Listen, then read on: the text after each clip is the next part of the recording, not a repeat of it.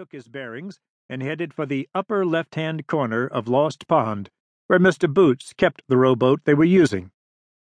Only the creaking of the oars in the oarlocks and the chattering of some red-winged blackbirds in the marsh grass and cattails that lined the shore broke the stillness of the late afternoon until Tommy suddenly rested on his oars and said impatiently, "Jeepers!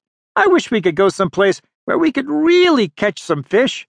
All this spring in school, I used to think how much fun we were going to have fishing this summer, and now we can't even catch enough for supper." "I'll tell you what let's do," said Juna excitedly as he pointed at the sky. "Let's pretend we can see the evening star and make a wish." "What's the evening star?" Tommy asked, and he looked bewildered. "It's the first star you see at night," Juna explained. "When you see it, you make a wish." "A lot of good that's going to do," said Tommy. "What'd we wish?" "Just what you said a minute ago," Juna said. "You said you wished that we could go someplace where we could really catch some fish. Let's both wish that. Only don't say it out loud, or it won't come true." "It won't come true anyway," said Tommy with conviction. "I remember one time I wished and wished for a pair of skates for Christmas, and what do you think I got?" "Golly, I couldn't guess," Juna said as he looked up at the sky again. "A bicycle," said Tommy with disgust.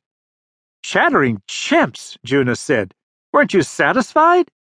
"Sure," said Tommy, "but I wished for skates."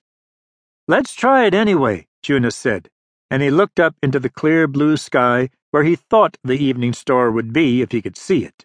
"It won't hurt us to try."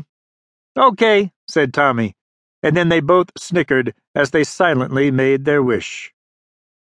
Just as they finished, Champ abandoned his position in the prow of the boat where he had been standing watch, and put all four paws on the bottom of the boat, and began to bark so fiercely that they both looked at him in astonishment. "What in the world is the matter with him?" Tommy wanted to know, as Champ stopped barking for a moment to growl deep down in his throat.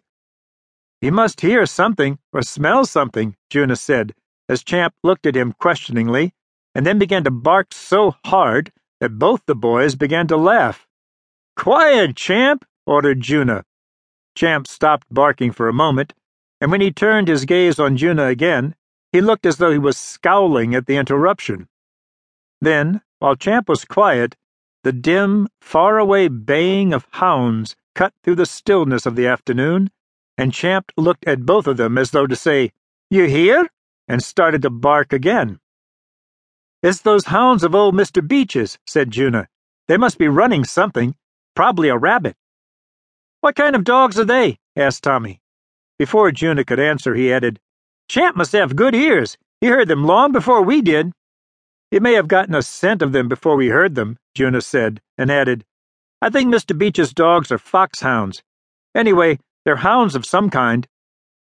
The faraway baying faded until they could no longer hear it, as Tommy nosed the boat up on the gravel beach beside the post where Mr. Boots moored his rowboat. As soon as the bow of the boat was on dry land, Champ scrambled over the side, and his short, stubby legs moved like black pistons as he dashed toward the gravel pit and skidded around a clump of bushes to disappear. "Champ! Champ!" Juna shouted as loud as he could shout. "Come back here!" "For Pete's sake, what's the matter with him?" asked Tommy as Juna scrambled over the side of the boat and started after Champ. "He's probably got the scent of whatever those hounds are running," Juna shouted back over his shoulder. "Tie up the boat and come on and help me. He'll get lost like he did before." Tommy stared after Juna for an instant, and then he grabbed the mooring line and made it fast to the ring in the mooring post and sprinted toward the gravel pit where Juna had disappeared. He could hear Champ barking in the distance and could hear Juna calling to him, but when he ran into the pit, they were both out of sight. Suddenly, Champ's barking rose in pitch and became so frantic that Juna spurred his own efforts to get through the brambles and brush on the west side of the pit.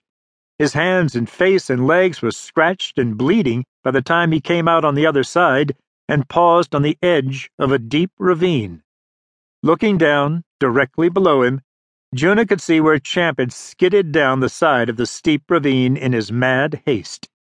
Now, Champ was trying desperately to clamber up the other side, but each time he got about 3 feet up the side, it became so steep